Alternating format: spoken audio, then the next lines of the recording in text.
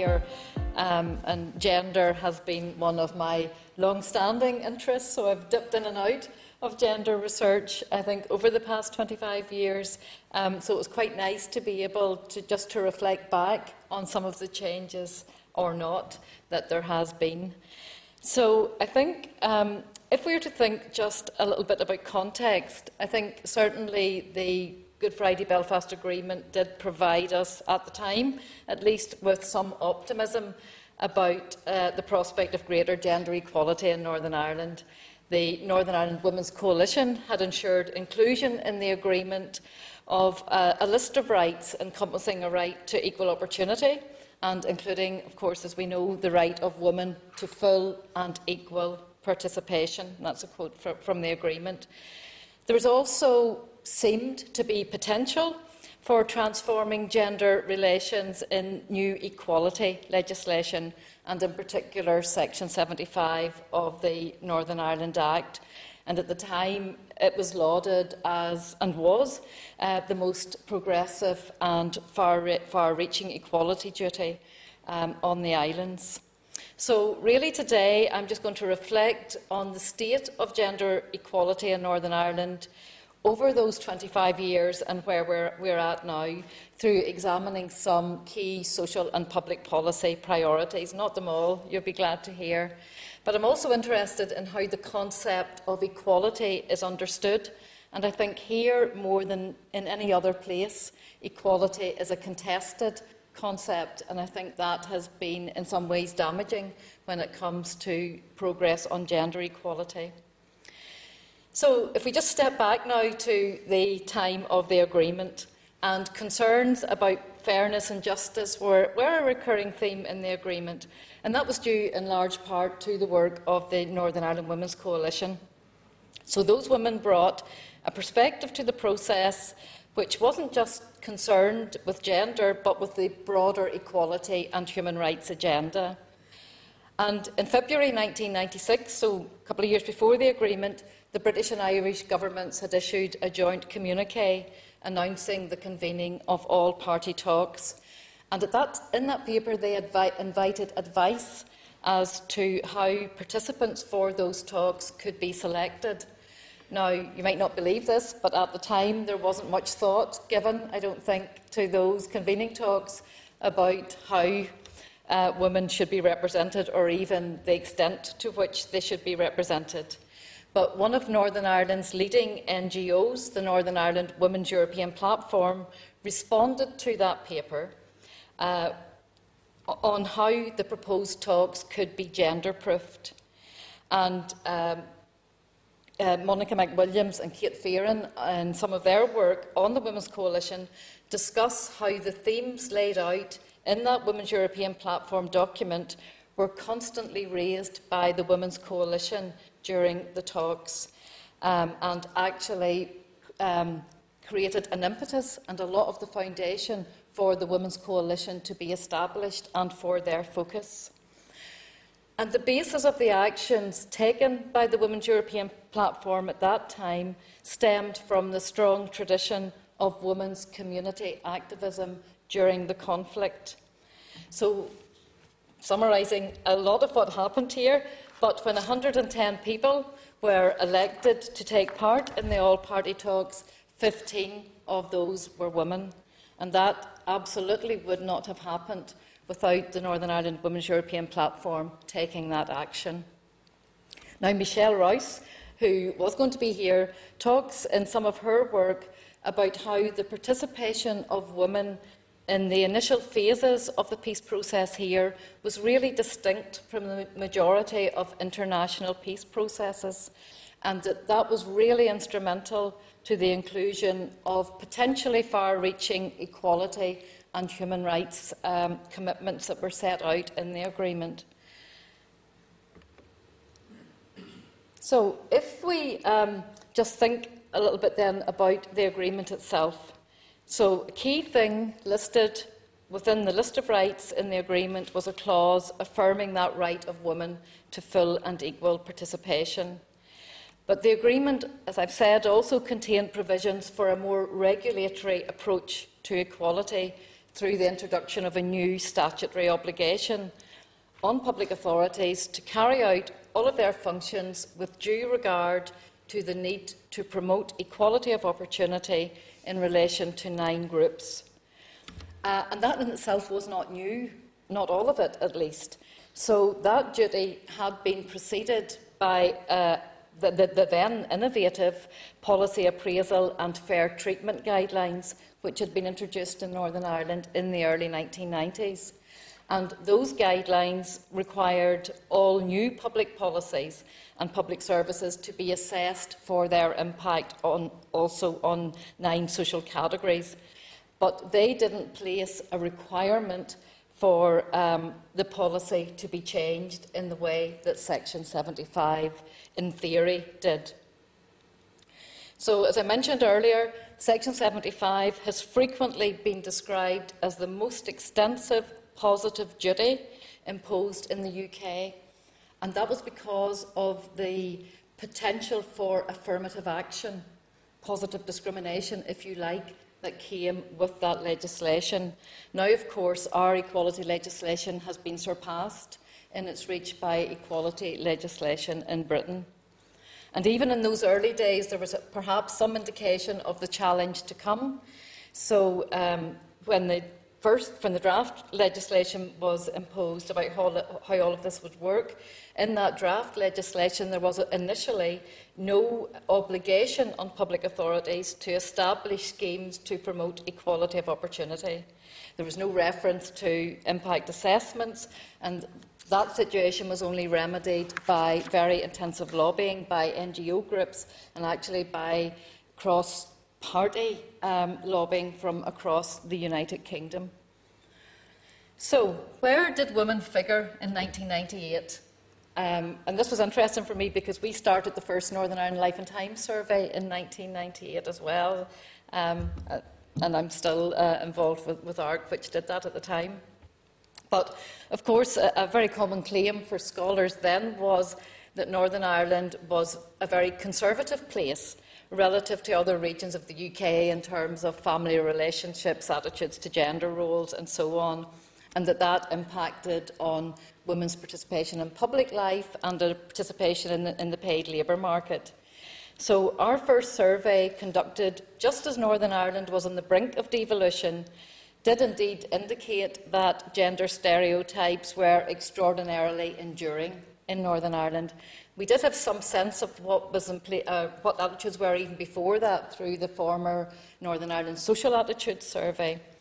But in 1998, we could see that there were signs that attitudes were on the move, and actually particularly that men's attitudes were on the move. So men were demonstrating more positive attitudes towards working mothers than they had been in 1994. We asked some of the same questions and more questions in 2002, and what we found then was some further liberalisation of attitudes. So, for example, as you see on the slide there, well over 60% of women and almost 60% of men said that having a job was the best way for a woman to be an independent person. And 64% of respondents overall thought that men ought to take more responsibility for childcare. But as you see here, it was a mixed picture. What you see in the slide here is in both 1998 and 2002, a sizable minority of people saying that what women really want is a home and children, and that, in fact, slightly more than 1998 with regard to that question. And almost 50% of men saying that a woman should stay at home until a child was school age, so half of respondents. And over a third saying that a preschool child was likely to suffer if his or her mother worked. And you can see the figures are very similar for men and women in those years. But with regard to that latter question, we see some more movement with regards to men's attitudes than we do to women's attitudes. Now, one of the reasons I chose to focus on these questions was, we'll come to childcare later, but I did begin to wonder if still that it is some of these attitudes, or at least a perception that we should or ought to have these attitudes, that has held back for so many years the development of a childcare strategy in Northern Ireland, that there is still a bit of debate in our conscience or in our society or amongst our politicians about whose responsibility it actually is to look after children. And then the employment statistics are quite interesting. So in 1999, they do show women's fairly marginal position in the paid labour market. So for the employment rate for women of working age at over 61%, compared to a male employment rate of 72%. But it's more than that. It's where women were very heavily concentrated in part-time jobs. So 50% of all female jobs at the time were part-time. And even by 2005, the DETI statistics were showing us that women's employment rate had only risen to 63.7%. Women's employment patterns, although they were changing from the 1980s, were still reflecting women in very traditional roles. So in a smaller number of usually lower paid occupations, so occupational segregation was really stark. So of all women employed in 1999, over 88% were in service industries. That figure increased to 91% by 2005, compared to 63% of males. Now, undoubtedly, that's to do with changes in the broader labour market and the move to more service sector work, more part-time work, and so on. So, in terms of political representation, which is up there, at every level we were really poor. So, you can see it there for yourself. Out of 18 members of Parliament elected to Westminster, none were women. Of 3 representatives returned to the European Parliament, none were women. 14% of councillors were women, and in the first elections to the Assembly here, 13% of those elected were women. So that compares to 37% of those elected to the Scottish Parliament and 40% to the Welsh Assembly. So, have we progressed, or have we just procrastinated with regard to women's equality? I'm not going to come to that yet, because that will be a distraction for you. So what have we established? We've established that the peace process and the agreement had definitely been informed by women's perspectives. But as we know, Stormont has had an uneasy history. We've had a lot of stop-start devolution compared to the other jurisdictions in the UK. And the commitment set out in the 1998 agreement to women's full participation was not replicated in subsequent agreements. Niall Gilmartin, in his work, argues that this is reflective of an indifference to gender equality. So in the Stormont House Agreement, the only mention of women in its 14 pages is in relation to outstanding commitments, where there's a nod towards a Bill of Rights and other equality issues, including the phrase, the advancement of women in public life. There's a similar lack of visibility in the Fresh Start Agreement, and the New Decade, New Approach Agreement, which restored the executive in 2020, makes no specific mention of gender other than a reference to the gender strategy, not even the gender equality strategy, just the gender strategy. And that was named as one of a number of new social inclusion strategies which were to be developed with the resumption of the institutions. Now, so before then, in the years between the devolution starting and the New Decade, New Approach, at various stages we saw that women's full and equal participation was not being considered. I won't go into all of those examples, there are too many, sadly. But, for example, in 2010, a new community sharing and integration strategy published in which the contribution of women during the years of the conflict and in the peace process was largely ignored, and the strategy was heavily criticised for that. As late as 2016, when the Commission on Flags, Identity, Culture and Tradition was set up, the appointees to that commission were 14 men and 1 woman.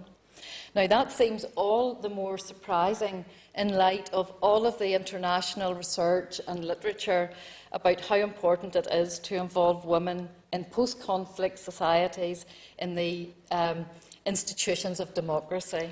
And certainly by this stage, by 2016, NGOs in Northern Ireland were very, very engaged with UN Resolution 1325, which sets out very clearly the justification for and the principles of that engagement. If we look back to the first programme for government, there were really noticeable absences in that document. So no mention of problems of domestic abuse, no mention of developing childcare policy or family-friendly policies. Most political parties at that time were making known their opposition to reform of abortion law. And when abortion was debated in the Assembly in 2000 and again in 2007, there was really overwhelming opposition to reform. And despite the fact that at that time it was a reserved responsibility, so Stormont couldn't have legislated for abortion reform anyway. So, not to be too depressing, there has undoubtedly been progress in a number of areas. In educational opportunities, where girls and young women are performing really well at every level. Progress in paid employment, and we'll see shortly with regard to pay as well. And definitely improvements in terms of political participation and participation in public life. And I think we've been able to trace through the Life and Time survey changing social attitudes as well to the role of women. But I was one of the members of the expert review team asked to provide an evidence review for the gender equality strategy, and we found evidence of very persistent and deeply embedded gender equalities in Northern Ireland, and a failure of social policy more generally to address the substantive structural inequalities which would actually help to address many of those issues. So it is useful to think about where we are now with some of the indicators. There's been some improvement in terms of, if we just look purely at the employment rate, so the employment rate for women, the latest figures, 68.5, although actually there's probably maybe nearly June figures now, they come out so quickly, compared to a rate of 75.6 for men. The proportion of women working full-time in the 10 years up to 2021 increased, but only by 2.1 percentage points. And these nuances are interesting because we definitely see more women in employment overall, but quite a bit of that then is in part-time work.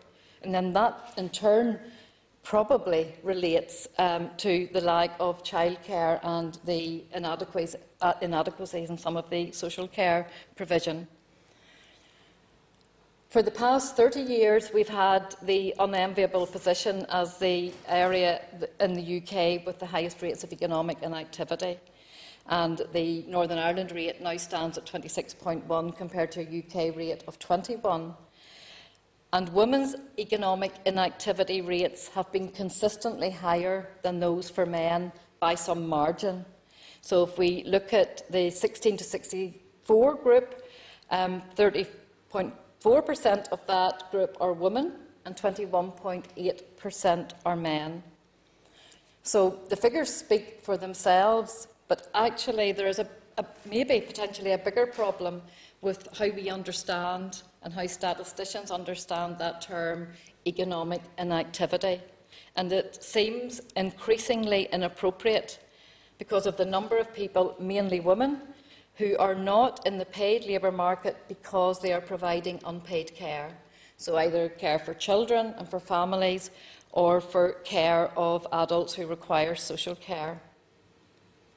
Now, arguably, there's therefore quite a significant proportion of women who could enter the labour market. But I don't even think that's the most important point. I think the most important point is that what this term indicates is that unpaid care work is not valued, that it is not worth counting as economic inactivity. And the Office for National Statistics estimates show us that unpaid care is equivalent to 56% of GDP. So I think there is a broader question for us about the extent to which we as a society value care, and I'll come back to that towards the end when we talk about apprenticeships and so on. There has been something of a good news story, as I've said, with regard to the gender pay gap. So Northern Ireland is the only area of the UK where women working full-time earn more per hour on average than men do. But if we look at all employees, regardless of working pattern, then women earn just over 8% less than men. And again, some of the differences in pay are long-standing, and particularly we have quite a big difference between women who work in the public sector and women who work in the private sector. So it is quite a big differential. So in 2022, women earned 78 pence per hour less than men in the public sector, but in the private sector this was £2.05.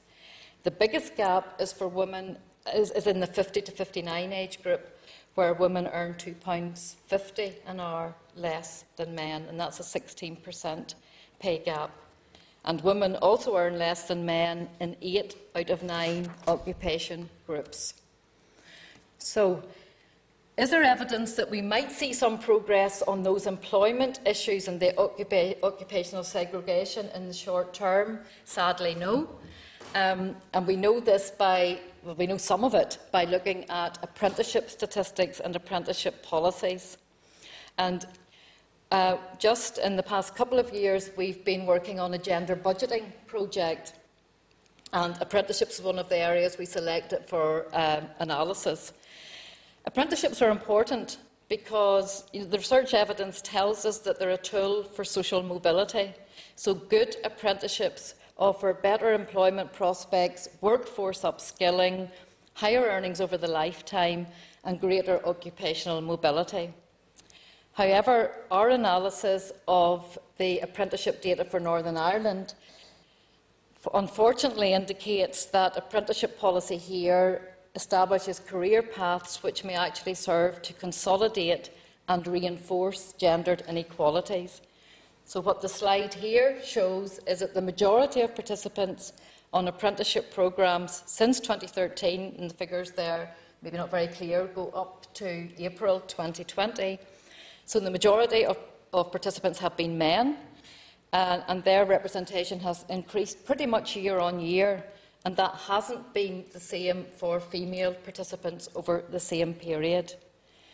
The figures aren't there, but men have also dominated the newer, higher-level apprenticeships, where their participation is double that of women. And so, on the one hand, we could address this by saying that we need more women in existing apprenticeships, but it's a bigger problem than that, and that's not the whole story. Higher-level apprenticeships have traditionally privileged male sectors, but they've been very under-responsive to a well-identified skills shortages in other areas, and particularly in the social care sector. So the skills barometer for Northern Ireland, which policymakers heavily rely on to identify future need and so on in the labour market, tells us that health and social care is a growth area. We also, most of us know, I think, that there's a crisis in health and social care with regard to the workforce, significant retention and recruitment crisis, which is threatening the sustainability of that sector. And it's also an area where investment would almost immediately benefit women, who constitute the majority of that workforce. So really, whilst apprenticeship policy is sold as neutral and expenditure is identified as neutral, in its operation it is highly gendered. Now, some grounds for optimism, few seeds of optimism. The more recent Skills 10X strategy does acknowledge for the first time those labour market inequalities. It does acknowledge also that unpaid care, to quote, is a significant and growing feature of our economy, and it is a feature where women provide the majority of care. But I think that strategy is more referring to the fact that those are inhibitors to women taking part in the labour market, rather than how apprenticeship policy should begin to address those issues. Within the 10X strategy, there is a very positive and big focus on STEM, and the continuing low participation rates among women in this area is concerning, as they say, because there have been initiatives over a number of years to increase the number of women in STEM. So that has now been identified again as a significant strategic priority. But what it doesn't go on to say that it has to be about more than getting women into STEM areas. There really has to be an explicit recognition of the need to and the value of investing in care work. That's really important for the workforce stability that we need and for the reform of the adult social care sector. As I said, it would almost immediately advantage the high proportion of female employees in this area, but it would also help to attract more men. And this is a very gendered area of work. You know, about 90% or more of employees in this sector are men, and we want to break down the gender stereotyping with regard to those jobs as well. And then what of childcare? So there isn't any doubt from the research that women's participation in and experience of the labour market is really strongly associated with the number of children that they have, and particularly the age of the youngest child. So having one or more children reduces a woman's likelihood of being in a permanent full-time job by nearly a third. So there is a very strong motherhood penalty, and that increases very significantly once you go over 3 or more children, and particularly where children are under school age. Now, internationally, many governments and lots of research has recognised that childcare is essential social infrastructure, just in the way that transport is, and that investment in childcare will reap long-term benefits for the economy and for society. But we are the only part of the UK in 2023 still without a childcare strategy. So a very, very long-awaited early years in childcare draft strategy can't be published for consultation currently without executive agreement. And that's understandable, I think. However, regardless of those more recent reasons for the delay, the more pertinent question is why childcare hasn't been a bigger priority over the past 25 years, and particularly in light of increasingly expanded entitlements in other UK jurisdictions. So one reason could be money, yes, but there is always money if something is prioritised as a policy. So we need to turn that question around to say, why has childcare not been a policy priority? It could be problems agreeing things, operational things like structure, because we have a very fragmented system of childcare provision, and that does make putting a strategy and a system together difficult, but not impossible. Or I would pose a question about whether there are more ideological objections to a childcare strategy. So, you know, looking back to those early attitudes that I looked at, do we still hold some of those attitudes? Do our politicians still hold some of those attitudes which maybe aren't reflected in society anymore? So is there anything of an ideological objection to state subsidising childcare provision and to facilitating working parents, but working mothers in particular?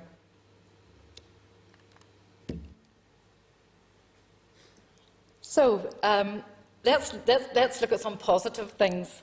So women's participation in formal politics has increased, and the figures there are very different from those 1998 figures.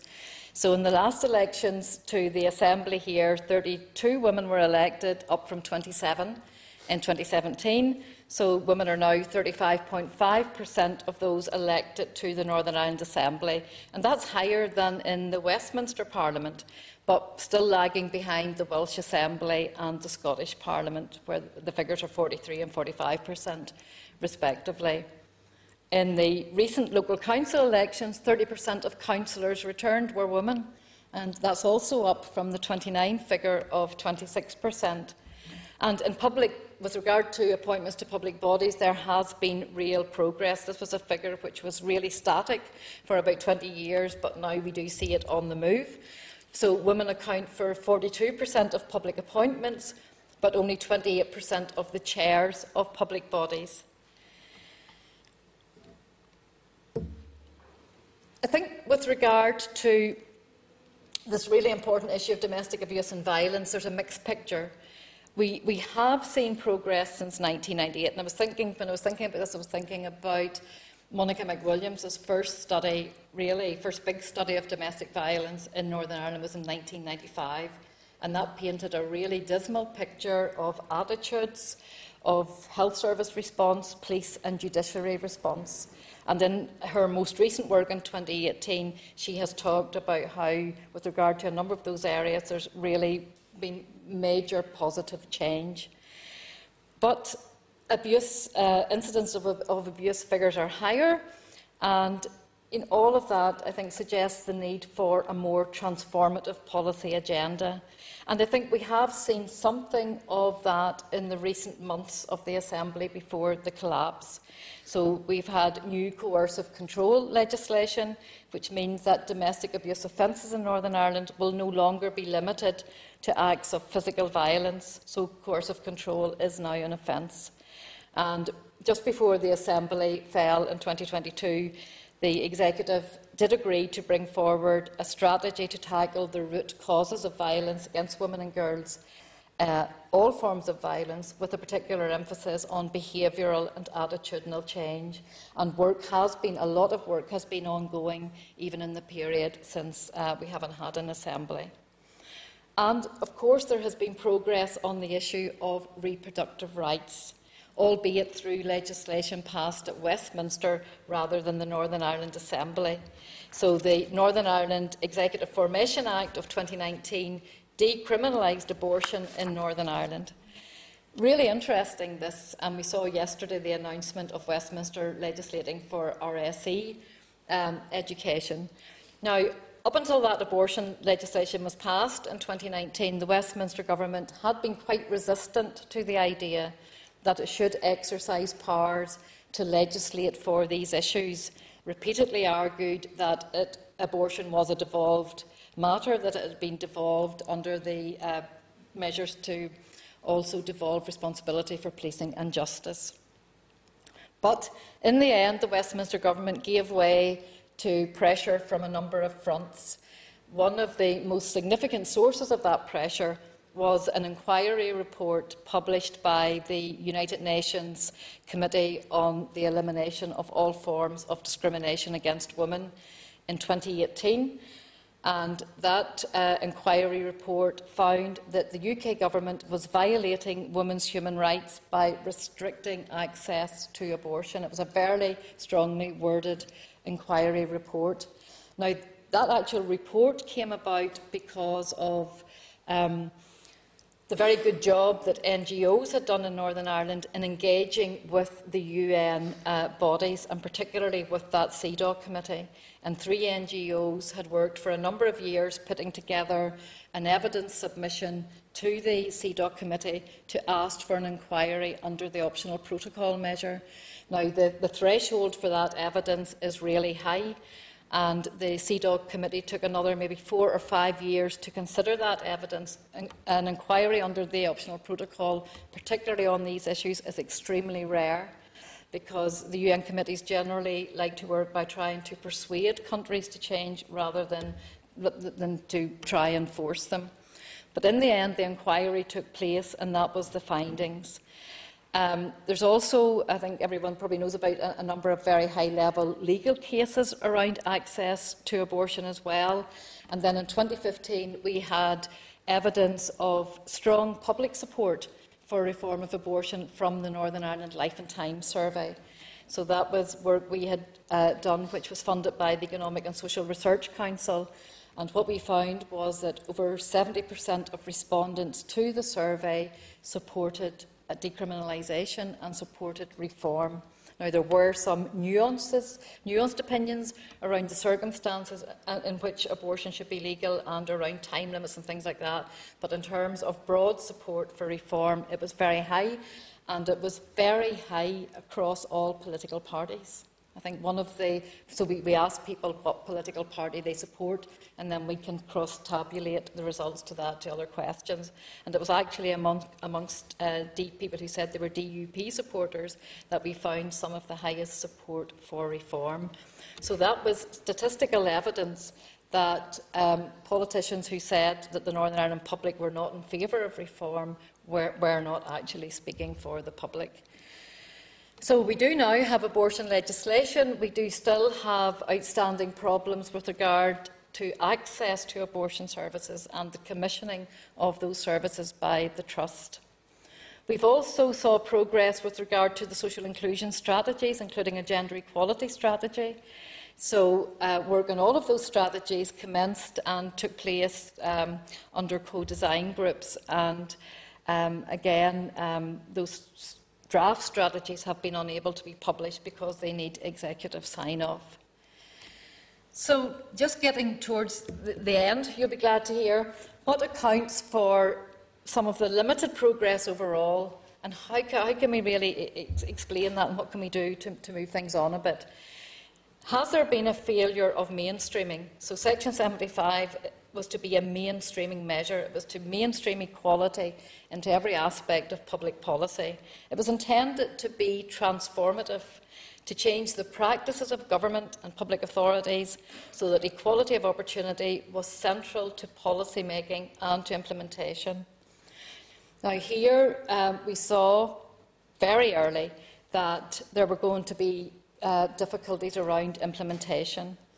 So a report in 2000 suggested that Section 75 was unable to address the substance of inequality, that it was an administrative, bureaucratic-driven instrument rather than being policy-driven, and that it had considerations of effectiveness had hardly figured in its elaboration.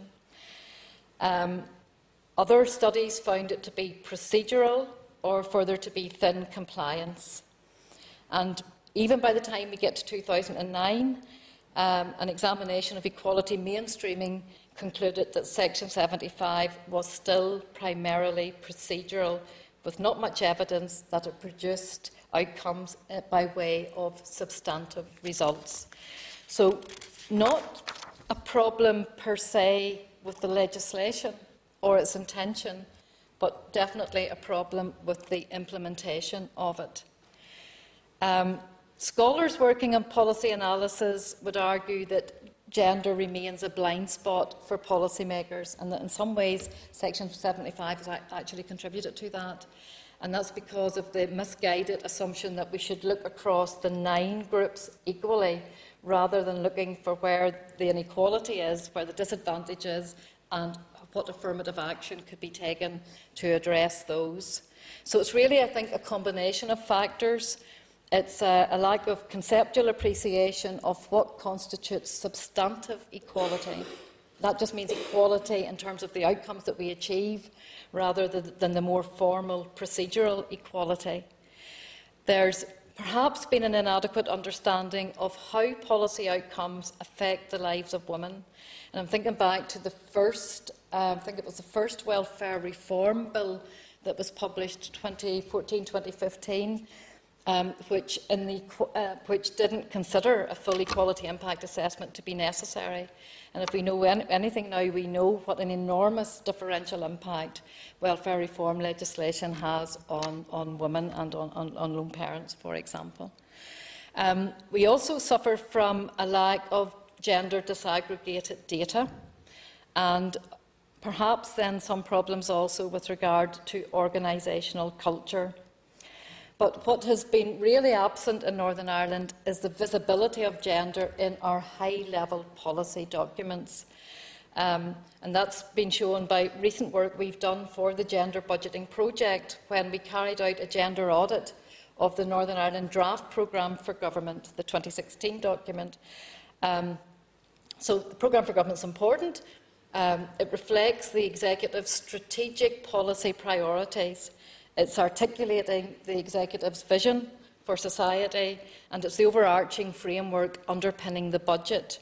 So how gender equality is situated and understood in a programme for government establishes the parameters for policy and establishes the priorities for resource allocation. So when we looked at the positioning of gender within the draft programme for government and the associated documents such as equality impact assessments and delivery plans, we found that there was evidence of a gender-neutral approach, particularly to equality impact assessment. So just to give you an example, the screening document didn't engage in any meaningful way with the differences in experiences and needs of men and women across any of the screening questions. So there was a question, are there opportunities to better promote equality of opportunity between men and women?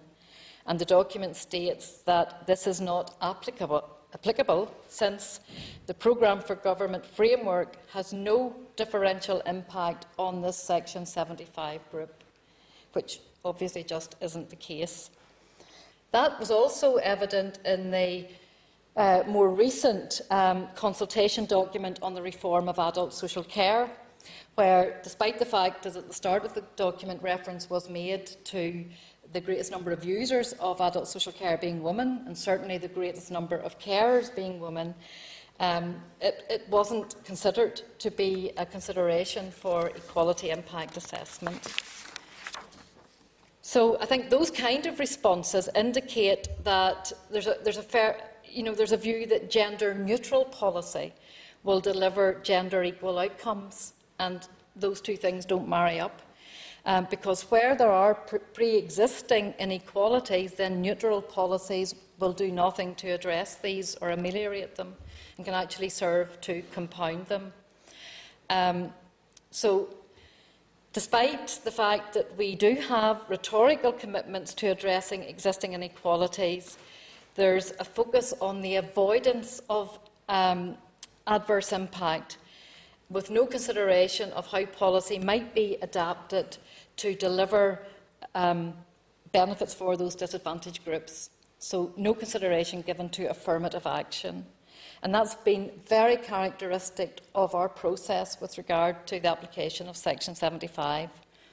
Now, in the paper that we published around that audit, we did note some very positive signs for change in the 2021 draft Outcomes Framework consultation. So when we compared that 2021 screening questionnaire with the one produced in 2016, it does seem to be based on a very different understanding of pre-existing inequality. So whereas the 2016 equality impacts were deemed not applicable, in the 2021 Outcomes Framework consultation, they're regarded as major due to the potential for improving outcomes for disadvantaged groups, quote. So the Equality Impact Assessment states that in aspiring to achieve the aim of well-being for all, it's important to recognise that not all citizens are starting from the same position, that inequalities exist and persist, and I think that's really very positive. We do, I think, have to be still a little bit concerned about the assumption that an outcomes-based accountability approach to policy making doesn't lead us to requiring gender neutrality at the whole population level, and therefore subordinating the cross-cutting driver of inequality in our society to the level of performance accountability. It is gender equality, it is more than that. And if we address gender inequality, we will also be addressing inequality in the other groups as well. So I think overall, we have yet to see an approach to gender inequality which is grounded in principles of human rights and substantive equality. It's not been a policy priority for Northern Ireland, and the promise of full and equal participation for women has yet to be achieved. Some of the feminist research done in post-conflict societies does tell us that one of the difficulties that consociational democracies face in attempting to accommodate other forms of difference, such as gender equality, that's not easy, that it's continually pushed down the priority list. And I think it is important to acknowledge that what has changed in the past 25 years is that gender discrimination and inequality is increasingly challenged, is increasingly called out. And I think we do have somewhere to go with trying to address gender inequality. And I think that gender budgeting does offer real potential in this respect. There's a growing consensus globally that addressing gender inequality means transforming public service budgeting. So McCrudden stated in 2004 that redistribution is essentially the end product of an effective mainstreaming process. If that is the case, and we don't attach a budgetary component to the process of impact assessment, then mainstreaming is going to fail, and has failed in the way that we've been doing it. But if we adopt a more critical review of how budgetary allocations are made, then there is potential to affect the economic and social opportunities of women. And I think the work we've done on apprenticeships does illustrate that. So gender budgeting is now evident in the public policy of many, many countries. So the IMF found in 2016, so even quite a time ago now, that 80 countries had implemented it in some form, although the operationalisation of it is less established in some. There's lots of diverse approaches and there's varying levels of commitment and depth. But I think that we see the common refrain might be that this is the hardest time to do gender budgeting, when we've got all of these cuts and money is really short. But in fact, what we know from the international literature, that this is the most important time to do gender budgeting, because we can really change those outcomes. We can really ensure that the most vulnerable are protected and that there is affirmative action. The evidence overall from our research, in the first phase of the research, we interviewed lots of policymakers across government departments and in arm's length bodies, statutory organisations. We found very little resistance to the idea of gender budgeting. Quite a lot of people didn't know anything about it. They may have heard the term, they were interested in seeing an explanation, but very little overt resistance. But what we also found from those interviews and from the subsequent work we have done is that whilst policymakers want to know how to do gender budgeting, so we keep getting asked for more and more case studies, show us what difference it would make, show us how we might do it. But where there was resistance was to the idea that we might have something else apart from Section 75, another regulatory mechanism like that. And I don't think we need that. We need to do Section 75 properly. We need to do it well. The biggest stumbling block might be actually the conceptual understanding of inequality and equality.